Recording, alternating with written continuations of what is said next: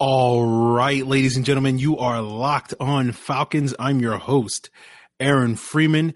And today we are talking about how the hiring of former Bears GM Ryan Pace may impact the Falcons' offseason moves, as well as their search for the next quarterback, and as well as how the combine could help Washington cornerback Trent McDuffie get on the Falcons' radar. You are Locked On Falcons, your daily Atlanta Falcons podcast. Part of the Locked On Podcast Network, your team every day.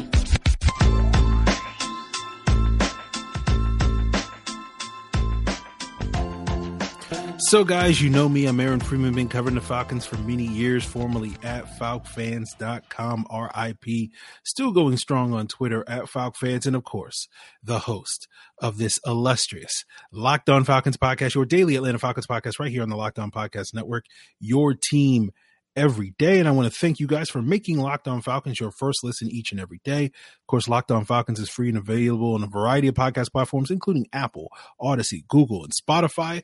And of course, also free and available on YouTube. Make sure you subscribe to the Locked On Falcons YouTube channel. Give us a like when you do. And today's a good day to check out the show on the Locked On Falcons YouTube channel if you haven't already, because today we're going to be using some graphics.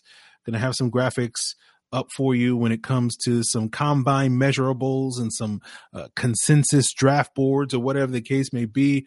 And if you're listening to the show right now, I'm not going to tell you to not listen, continue listening to the show, but, come back and give us a view or whatever, so I get, twice the patronage and my analytics go up.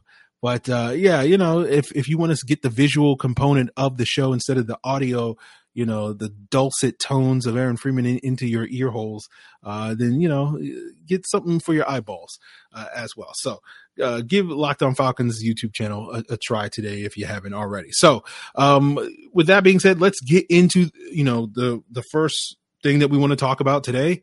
And that is the Falcons hiring former Bears general manager Ryan Pace and what this potentially means. We don't know exactly what Ryan Pace's new role will be. All that was said is he's a senior personnel executive. So he now becomes the second ex-Bears general manager to be a part of the Falcons front office, as his predecessor in Chicago, Phil Emery, was hired by the Falcons after he was fired to be replaced by Ryan Pace back in 2015.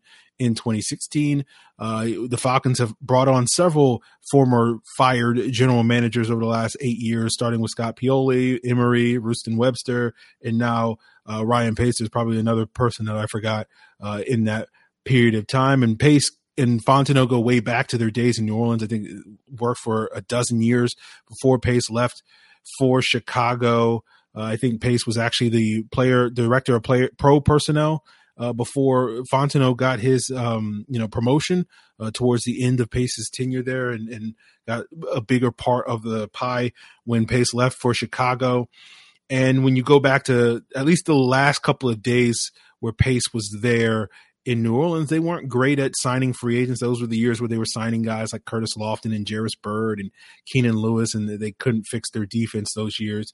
And then, of course, Pace went to Chicago, where he helped kind of build that Bears defense. But it's interesting that the Falcons picked up Ryan Pace, because I think it was last week on a Q&A episode that we did, and a listener asked why Thomas Dimitroff didn't get a job, or whether I was surprised that Thomas Dimitroff got a job. And one of the things I said in that episode in response to that question was that you don't see too many retread general managers in the league today. And basically, if you're a fired general manager, you basically get one shot to succeed. And, you're going to be stuck being some sort of mid-level personnel director, like what Ryan Pace is, like what Emery and Webster are now, because there's just not going to be that many jobs out there for you. So it's notable that, Ryan Pace is adding his name to that list of basically once you get one shot as a general manager, and if you fail, then it's back to being, college scouting director or pro scouting director or whatever the case may be. So we'll see how that plays out for him. Obviously, if you're looking for deeper meaning to this hire, I don't think you should read too much into it. I'm seeing people saying oh, this now means the Falcons are going to go after Bears players this offseason. It's like the Falcons have already been going after Bears players last offseason. That made up the bulk of their offseason signings, given the coaching connections they had with 3 former Bears assistants on their coaching staff, and Dave Ragone, Charles London, and Ted Montesino. The fact that they went out and signed like a half dozen former Bears from the last couple of years, and James Vaughters, Barkevius Mingo, Jonathan Ballard, Cordero Patterson, Mike Davis, Matt Barkley over the last 12 months. To me, it doesn't really change that. It doesn't increase the odds that they're going to go after more Bears players. Now, as someone who's been advocating for the Falcons to sign James Daniels for like 3+ months, I'm not going to complain if that now means that the Falcons are definitely going to get James Daniels.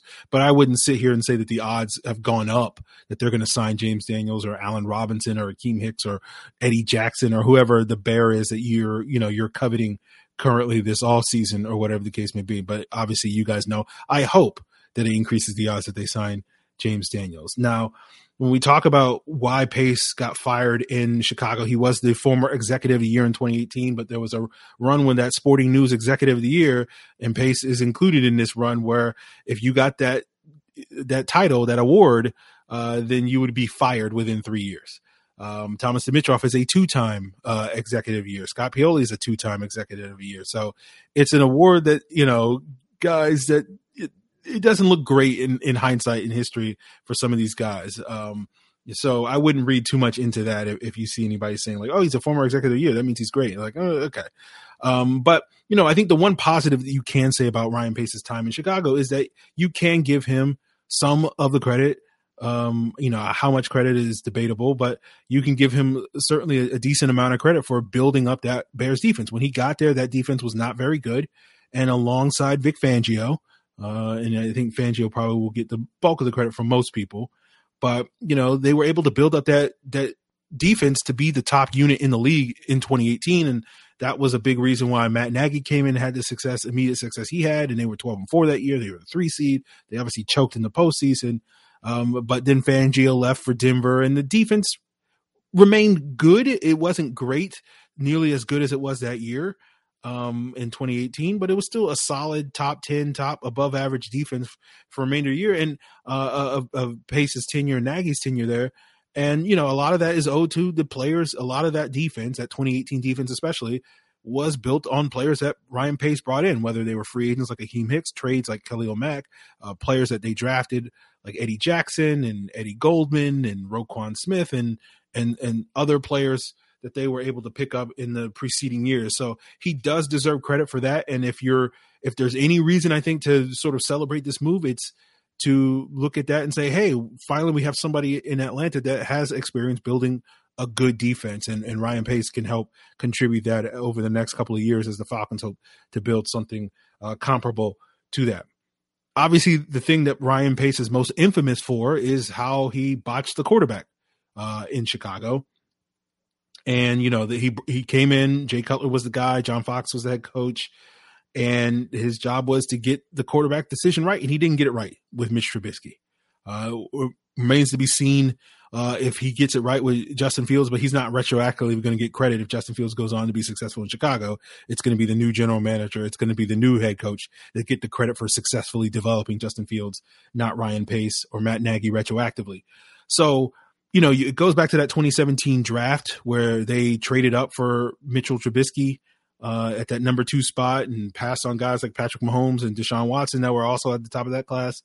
And what notable came out, several years later is how sort of unilaterally Ryan Pace made the decision to draft Mitch Trubisky and sort of didn't tell the coaching staff and didn't let the coaching staff in on that decision-making, and basically all the due diligence that they did on Deshaun Watson was basically a smokescreen. They didn't even really meet with Deshaun Watson at all during that pre-draft process. They did meet with Mahomes, but it was very clear that, apparently like 6 weeks before the draft, Ryan Pace made the decision internally to himself, and maybe, a handful of close, inner circle people, that Mitchell Trubisky was going to be the pick. It didn't tell the coaching staff, and apparently John Fox wanted Deshaun Watson.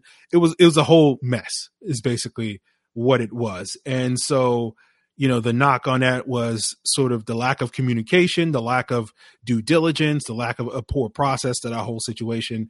And that ultimately led to, the downfall of multiple people there in Chicago.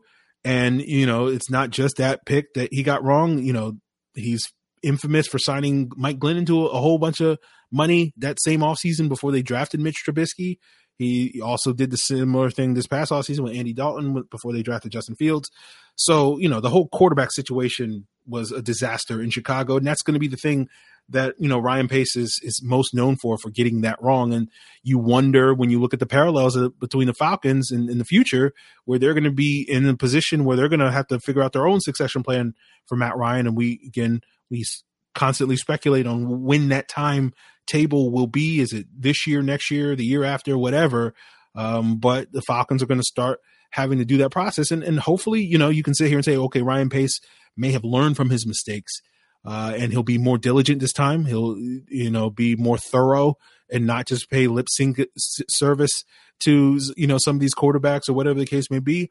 He'll stress open communication, because that was a failure that he had with the coaching staff in Chicago, who had no clue who the Bears were going to take, and that they wanted to take Mitch Trubisky at the top of that 2017 draft, going into that draft cycle. And, he'll learn from all the things that he did wrong last time, and he'll do it right this time, or help the Falcons do it right this time. But then again, he's a cog in a machine. He's not the guy that's going to be the decision maker when it comes down to that process. That's going to be Terry Fontenot. That's going to be Arthur Smith. So, rest assured, don't lose any sleep over the fact that, Ryan Pace is here in Atlanta, because he's not the guy that hopefully will be making any of those major decisions. So long story short, I wouldn't necessarily celebrate this move as like, hey, the Falcons got better today. I wouldn't sit here and also say that the Falcons got worse today. It's just kind of a, okay, well, more heads are better than none, I guess. But Ryan Pace isn't the first person I would turn to based off of his record in Chicago to be like, yeah, that guy's going to help Atlanta moving forward. So it's just kind of like, whatever, shrug my shoulders or whatever the case may be. And so, I think the concern you have to have, and again, not to put this all at Ryan Pace's feet, but you do wonder a little bit, given how important this quarterback conversation and question is going to be at some point in the future. Again, we can debate endlessly what that timetable is, but you just don't have that many people in the building that have gotten this decision right? Terry Fontenot never had to deal with that in New Orleans with Drew Brees there the entire time. Arthur Smith has never had to draft and develop a young quarterback, and the one quarterback that he was around in Tennessee did not succeed in Marcus Mariota. And you can also throw Jake Locker, because he was there for the Jake Locker years as well. And now you have Ryan Pace. And so, some of these decision makers here in Atlanta have never done this right, in terms of, finding and developing a good young quarterback. So you do wonder if they have it in them, but many of them have never really had that opportunity. Maybe you can give Dwayne Jones credit for Lamar Jackson in Baltimore, because I think that's was his area of the country to scout, or whatever the case may be. But we all know that we give Ozzie all the credit for all the good things with Baltimore, and none of the blame for any of the bad things that Baltimore has done over the years. So we'll see what the Falcons do. Again, I'm not trying to paint this portrait that the Falcons are destined to screw up the quarterback position in that situation moving forward. Again, don't have to be melodramatic about it, but I think it is fair to be concerned whether or not we should be, fully trusting of the people in power right now that they're going to get it right in the long term. Certainly a fair question to ask based off of their body of work. But obviously, we'll cross that bridge when we get to it. And the rest of today's episode will be sort of piggybacking on the convo that we had yesterday, talking about which players need to shine at next week's combine. And we'll talk specifically about the cornerbacks and focus quite a bit of today's conversation on Washington cornerback Trent McDuffie, who's flying under the radar compared to some of these other top corners, but could certainly be in the mix for the Falcons pick at 8, and we'll get into that as we continue today's Locked On Falcons podcast, guys. But before we get there, I do want to plug what your second listen should be after you make Locked On Falcons your first listen. Why not make the Locked On Hawks podcast your second listen, where host Brad Rowland is giving you the lowdown on all things Atlanta Hawks. You can find, of course, Locked On Hawks on all the same podcast platforms that you can find Locked On Falcons. So, while you're checking out Locked On Hawks, the reason why you know that is because football season is over, basketball season is in full swing, and whether you're into pro or college hoops, there's no place better than betonline.net for your sports betting needs, whether you're looking for the odds, totals, player props, or more. You can find that at betonline.net. And if you still haven't given up on football, of course, you got futures bets there for who's going to be next year's Super Bowl winner. I'm sure they have, the early lines on who's going to be the first coach fired and whatnot. Betonline.net has it all. And whether it's football, basketball, you can also bet on hockey, boxing, UFC, Olympics, and also play your favorite Vegas casino games. So head to the website or use your mobile device today to head on over to betonline.net to learn more about the trends in the action. BetOnline, where the game starts. So yesterday, I posted on Twitter a consensus big board looking at 5 different sort of big draft boards. I looked at Dane Brugler of The Athletics top 100, Daniel Jeremiah from NFL Network's top 50, Todd McShay and Scouting / ESPN Insider's top 150, Pro Football Focus's top 150, and Lance Zierlein, who writes up all the profiles that you see at NFL.com's top 150 as well. And I averaged all their player rankings, and it was over 200 guys on those 5 boards, and weighed them heavily towards the guys that were in the top 10 or top 32 on those respective boards. And now if you're checking us out on YouTube, you can see sort of the top 20 on that group. And you can find the top 32 on my Twitter feed at FalcFans and whatnot. And what's notable when you look at this board is you see this sort of clump of corners and you see this clump of edges, right? And you see Ahmad Sauce Gardner from Cincinnati, Derek Stingley from LSU, Trent McDuffie from Washington, all stacked at 6, 7, and 8. And then you go scroll down and you see a bunch of edges with David Ojabo from Michigan, George Karlaftis from Purdue, Jermaine Johnson from Florida State, and Travon Walker from Georgia at 16, 17, 18, and 19. And this gets back to the conversation we had yesterday with Adam Holloway talking about, the value of the combine and, how, guys that have good workouts can create some separation within teams' draft boards, and the more athletic guys get bumps there, and so sort of can help break up these clumps, while the less athletic guys can tend to stay where they are. I think to a lot of people looking at this consensus board, they may be surprised to see Trent McDuffie so high. They may be surprised to see a guy like George Karlaftis pretty low. And, talking about Karlaftis, I'm a big fan of George Karlaftis, but, I've heard for over a month now that NFL teams are not as high on him.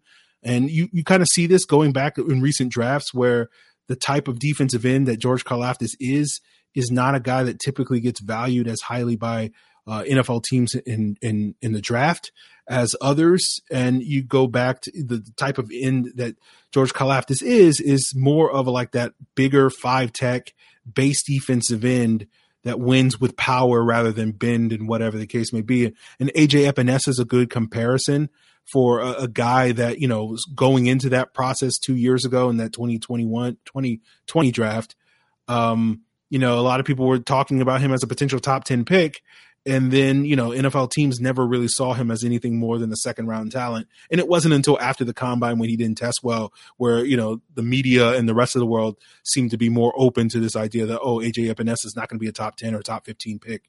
Because you guys recall, like, he was a guy that Falcon fans spent a lot of time in January and February that year talking about as a potential pick for the Falcons at 16. So, it wouldn't shock me at all if George Karlaftis is like the 6th edge taken in this draft and may not be in the top 15 as opposed to 2 months ago where he was being mocked in the top 10, and he may go in the 20s. I don't think he's going to fall to the 2nd round like AJ Epinesa did, but a guy that may not be, mocked as high as people initially thought going back a couple of months. And, as for Trent McDuffie, he's a guy I've been singing the virtues on this podcast for the last couple of weeks.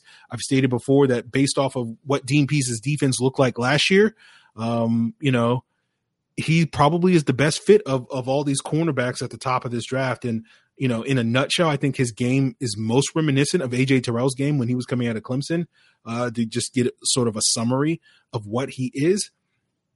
And, Ahmad Gardner and Derek Stingley are the guys that get the most buzz and have been consistent, or Stingley certainly has been consistently mocked in the top 5, top 10 throughout this process. And Gardner is kind of a late riser, But, I've been saying since December that he was probably going to be a top 10 pick because we've seen other guys like him that, in January and February were being mocked as late first round picks, like a JC Horn, like a CJ Henderson in the last 2 years, ultimately turn into top 10 players. And, Stingley and Gardner really check the boxes that NFL teams look for, but McDuffie doesn't quite from a size, speed standpoint.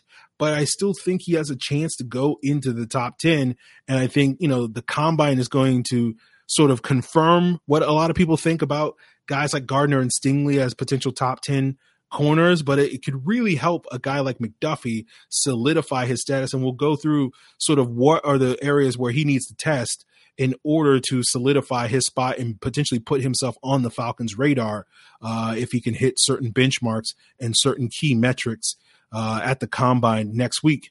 And we'll get into that as we continue today's Locked On Falcons. But before we get there, guys, I do also want to plug the Locked On NFL podcast, which you can find, of course, on YouTube. And if you want to get the lowdown on all the things going on elsewhere in the league outside of Atlanta, of course, you can find that by subscribing to the Locked On NFL YouTube page or subscribing to Locked On NFL on your preferred podcast platform. So we're almost 2 months over, we're 2 months are almost up in the new year. And that usually means that people have started to give it up on their New Year's resolutions at this point in time. And if yours was to eat healthy and you've already given up, you can get a fresh start in the month of March as we get there, and you can reinvigorate your New Year's resolution by making Built Bar part of your plan. Built Bar is the protein bar that tastes just like a candy bar, even better than a candy bar, because Built Bars not only taste good, they're good for you because they're low in sugar, low in calories, low in carbs, high in protein, high in fiber, and you can choose from a variety of flavors. I know when I've tried diets in the past, I've always struggled with, not having that variety in my meals. And with Built Bars, you can find variety with limited time flavors like strawberry, white chocolate cookies and cream, the ruby chocolate. You can get tried and trues like coconut almond, peanut butter brownie, cookies and cream, and salted caramel, and so much more. All you got to do is go to built.com and use the promo code LOCK15, and you'll get 15% off your order. That's LOCK15 for 15% off at built.com. So, guys, I did more research. We got more graphics coming up, and I went back and looked at every first-round corner taken in the last 12 drafts, going all the way back to the 2010 draft. I looked at their combine heights, their combine weights, their arm length, and their 40 times. And here's what I found. And at the top of the graphic, you can find a little table that lists, their averages in height, weight, arm length, and 40 time. And then that's in the first column. The second column is one standard deviation above the average in those four categories. The third column is one standard deviation below the average. And then the fourth column is the averages for all the cornerbacks that were taken in the top 10. So it was about 13 of those guys. And as you can guess, the top 10 cornerbacks tended to be, bigger, longer, faster than your average first round corner. That's why they get valued a little bit higher in the draft. And, another thing that I also noticed was that the top 10 corners tended to hit those, above average, those one standard deviation above average metrics a lot more frequently. About 77% of the 13 top 10 picks over the last 12 drafts checked at least one of those boxes, whether it was height or weight or arm length or 40 time, hit one of those benchmarks or better in that regard. And you compare that to the rest of the first round, instead of 77% of those guys like it was in the top 10, it was only 33%, right? So more than double the rate. And then when you looked at the below average, the standard deviation below benchmarks, only about 23% of those top 10 picks were, measured in below what those benchmarks were. But the rest of the first round, again, was almost double that rate with 47%. So when I look at the top three corners, it seems, necessary that their measurables could go a long way to determining their status. And so if you're looking at the rest of the graphic, I listed some of the top 10 corners that didn't meet those thresholds, that standard deviation below, and only a handful of guys like Denzel Ward and Morris Claiborne were a little light. Morris Claiborne and Joe Hayden were a little slow in the 40 time, but the guys that exceeded those thresholds, again, you see a lot of guys. Jalen Ramsey's name pops up, Patrick Surtain the second, Jeff Okudah, Justin Gilbert, CJ Henderson, among other guys that pop up a number of times, hitting some of those, high end benchmarks where, you're looking for a 6'1", 204-pound corner that is one standard deviation above, measures in with arm length almost 33 inches at 32 3/4, 40 time of 4.36. The below average guys is someone who's 5'10 and 5/8, 188 pounds, 30.75 inch arm length, and 4.49 40 time. And for those of you listening and don't have the graphics in front of you, the average for all first round picks is the height is a little bit below 6 feet with 5'11 and 7/8 inch. The weight is 196. The arm length is 31 and 3/4 inch arms, and the 40 time is 4.42 seconds. So when we look at that, I look at these top three corners with, Ahmad Gardner, Derek Stingley, and Trent McDuffie. And I see guys that will, at least Gardner and Stingley will probably hit the benchmarks that you're looking for with a top 10 cornerback, which is, being 6'1" or above. That's what they're listed at. We'll see what they actually measure in. But McDuffie's listed at 5'11", so he's potentially on that precipice. If that number is inflated, he could be on that precipice of a below average guy. Now, you look at guys, being 5'10", 5'8", being below average. You look at guys that were top 10 picks like Joe Hayden and Denzel Ward, they barely crossed that threshold by like an eighth of an inch here or there. And so, I don't think height is going to hurt McDuffie too much, but certainly, if he measures in above a 5'11", will certainly help his regard. And the thing that Hayden and Ward both had, even though they weren't the tallest guys in the world, they did have impressive arm lengths.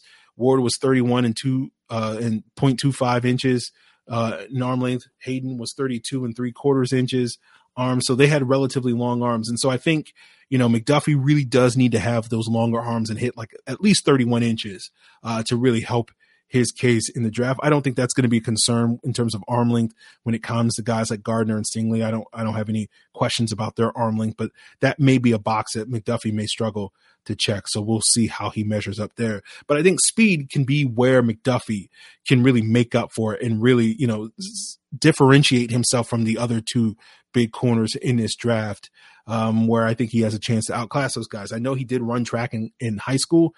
He ran a 10.8 as best I can tell in terms of his personal record in 100 meters. I don't know how well that translates to the 40 or whatever the case may be. But at least theoretically, I think it means that he shouldn't, it shouldn't be crazy to think he could run in the 4.3s.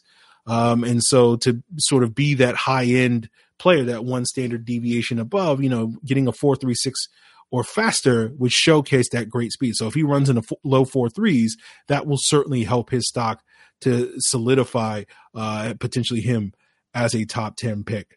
So I think basically if McDuffie can run in the 4.3s, have, arm length at least 31 inches, he certainly should be in the conversation to be, for a pick for the Falcons at 8. Again, whether he's going to get the same amount of love that Gardner and Stingley are going to get elsewhere on various boards or whatever the case may be remains to be seen. But as we know, despite, those guys being consistently ranked ahead of McDuffie on consensus boards, that's not how NFL teams build their board. Every NFL teams stack their board towards their scheme and whatnot. And as I've said several times in the podcast, I'm not as convinced as others are that the Falcons are going to be a press man heavy scheme that you would want if you were to draft someone like a Sauce Gardner or Derek Stingley. Because you look at Gardner, 80% of his snaps this past year, according to PFF, were in press coverage.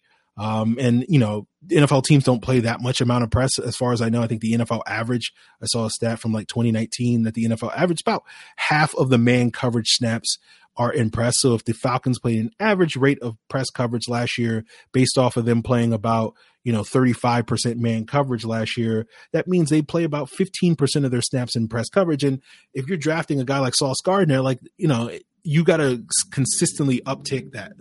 He's not going to flourish in that type of scheme if he's only playing 15% of his snaps in press coverage compared to what he did in college. And Stingley was right behind him in terms of how much press coverage he played, particularly in 2019 when he had his best season in that breakout freshman season.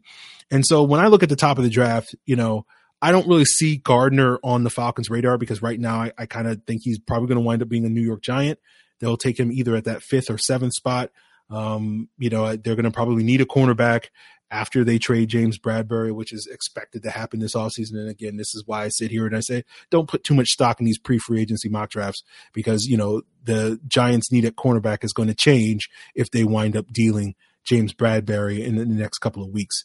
And I think Gardner is a perfect fit in that scheme now that Wink Martindale is there. And no, I'm not one of these people that thinks that Wink Martindale and Dean Pease are interchangeable just because they were both on that same staff in Baltimore. Wink Martindale and Dean Pease's schemes are very different. Wink Martindale would absolutely embrace having a big-time press man corner like Sauce Gardner, and there's not a lot of evidence that says that Dean Pease's scheme would embrace that in the same ways. And, I think with Stingley going to the combine, I think the issues he's going to have to deal with is not really physical. I think he'll be fine. I heard on the Athletic podcast, I think it was the other day, where Lance Zierlein talked about how he probably was not going to test because of his injury stuff. But I think the injuries, the medicals, and the interview are going to be really critical to Stingley. It's more so than the physical stuff. So even if he doesn't work out, that's really what he's there to do, to answer questions there, because he's had back-to-back injury-marred seasons. And so the medicals are going to be really critical. And all the talk of, I think, him sliding down boards is related somewhat to that medical stuff, but you're also hearing whispers that there may be some character concerns. And that's not something I like to propagate because I don't know the guy. And there's been plenty of players that have been rumored and whispered about, oh, this guy's a character guy, this guy's a bad character guy, and then go on to have success, a lot in the NFL. And there's been some LSU guys. Honey Badger comes to mind as a guy that was, knocked for his character and has been a non-issue in the pros and been a consummate pro in the league. And, I think some of this is owed to the LSU program. And before people, come for me in the comments, I do think there is a history of LSU. Let's just say, like, not to say anybody's bad or anything like that, but let's just say, their program's a little looser than some of the other more tightly run ships in the SEC. Right. When it comes to, like, we've heard many times where certain guys, it just seems like this stigma gets attached to LSU players a lot more. And again, it's not to sit here and say that this stigma is fair to LSU players, and it's not to even say that LSU players are especially bad at this stuff, right? They're doing stuff differently than what other schools around the SEC are doing. Let's just say that, the other schools are keeping a tighter lid on what those players are doing. And certainly LSU is not on the level of, say, Urban Meyer and the Florida teams from, a decade ago. But it's one of those things where, like, it just seems like this constantly comes out about LSU guys. And I think, that's something to keep an eye on. So I'm not trying to perpetuate anything about Derek Stingley and say he's a bad character guy. But when you hear these whispers, at least this early in the process, it's usually not smoke, right? In the sense of, like, what you hear in April, where it's like, oh, this is someone putting this out there to get a guy to fall. If you're hearing this in February, it's, again, not saying that it's legit, but, like, it's legit in the sense that NFL teams are concerned about it, right? And whether it's actually going to be legit in the sense of it having an impact on his NFL career, I have no idea, and I would not assume to make anything. But when you hear some of these whispers, you do wonder about it, particularly at this point in time in the calendar year, and it certainly could have an impact on his draft status. So, again, I think with Derek Stingley, it's going to be interesting to see what the interview and the medicals say about his draft status. Currently, right now, I'm projecting him to go 12 to the Minnesota Vikings, given that he would also be a great fit in that scheme because they're bringing that Fangio-style defense to their scheme and getting bigger press man corners that are longer, stronger, and whatnot makes a ton of sense. And, I still think the Falcons and McDuffie are the perfect marriage. I think he's the guy to keep an eye on. So if he hits certain metrics or whatever the case may be, I think he'll certainly be on the Falcons' radar. And this goes back to something you've heard me talking about now for weeks, which is that, this draft is going to be a draft where guys might be picked in the top 10 that typically won't be top 10 picks. And McDuffie may check that box. McDuffie in a normal draft, because he doesn't have the typical top 10 cornerback measurables, being that sort of 6'1", 200 plus pound guy with like 33-inch arms. That's the typical sort of classic, top 10 cornerback. But this year's draft class may allow guys that, in another draft, McDuffie may have gone 14. He may have gone 16 or whatever the case may be in a previous draft. But as I will continue to say, just because he's valued a little bit, more this year than in previous years doesn't necessarily mean that he's going to be a bad player. Again, we go back to AJ Terrell, Jeff Okudah checked every box. He's the highest drafted corner we've had in the last 12 years at that number 3 overall spot. He's been a lackluster NFL player. All right. It's CJ Henderson from that same draft class, wasn't necessarily the plus guy, but certainly was an above average corner from a measurable standpoint, compared to most.